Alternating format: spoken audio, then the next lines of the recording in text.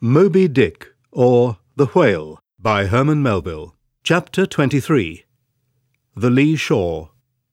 Some chapters back, one Bulkington was spoken of, a tall new-landed mariner encountered in New Bedford at the inn. When on that shivering winter's night the Pequod thrust her vindictive bows into the cold malicious waves, who should I see standing at her helm but Bulkington? I looked with sympathetic awe and fearfulness upon the man, who in midwinter just landed from a 4 years' dangerous voyage, could so unrestingly push off again for still another tempestuous term. The land seemed scorching to his feet. Wonderfullest things are ever the unmentionable. Deep memories yield no epitaphs. This 6-inch chapter is the stoneless grave of Bulkington.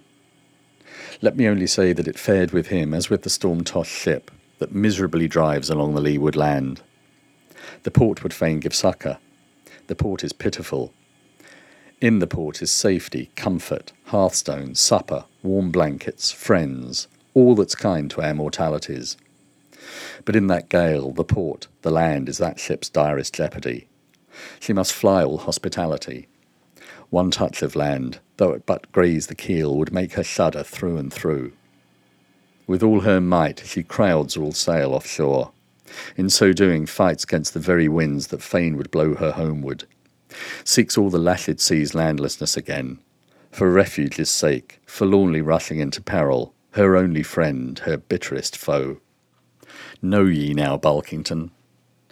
Glimpses do you seem to see of that mortally intolerable truth, that all deep, earnest thinking is but the intrepid effort of the soul to keep the open independence of her sea, while the wildest winds of heaven and earth conspire to cast her on the treacherous, slavish shore.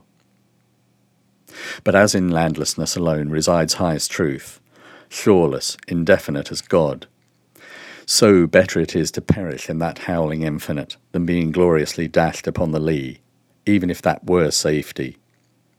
For worm-like then, oh, who would craven crawl to land? Terrors of the terrible, is all this agony so vain? Take heart, O Bulkington. Bear thee grimly, demigod. Up from the spray of thy ocean perishing, straight up leaps thy apotheosis.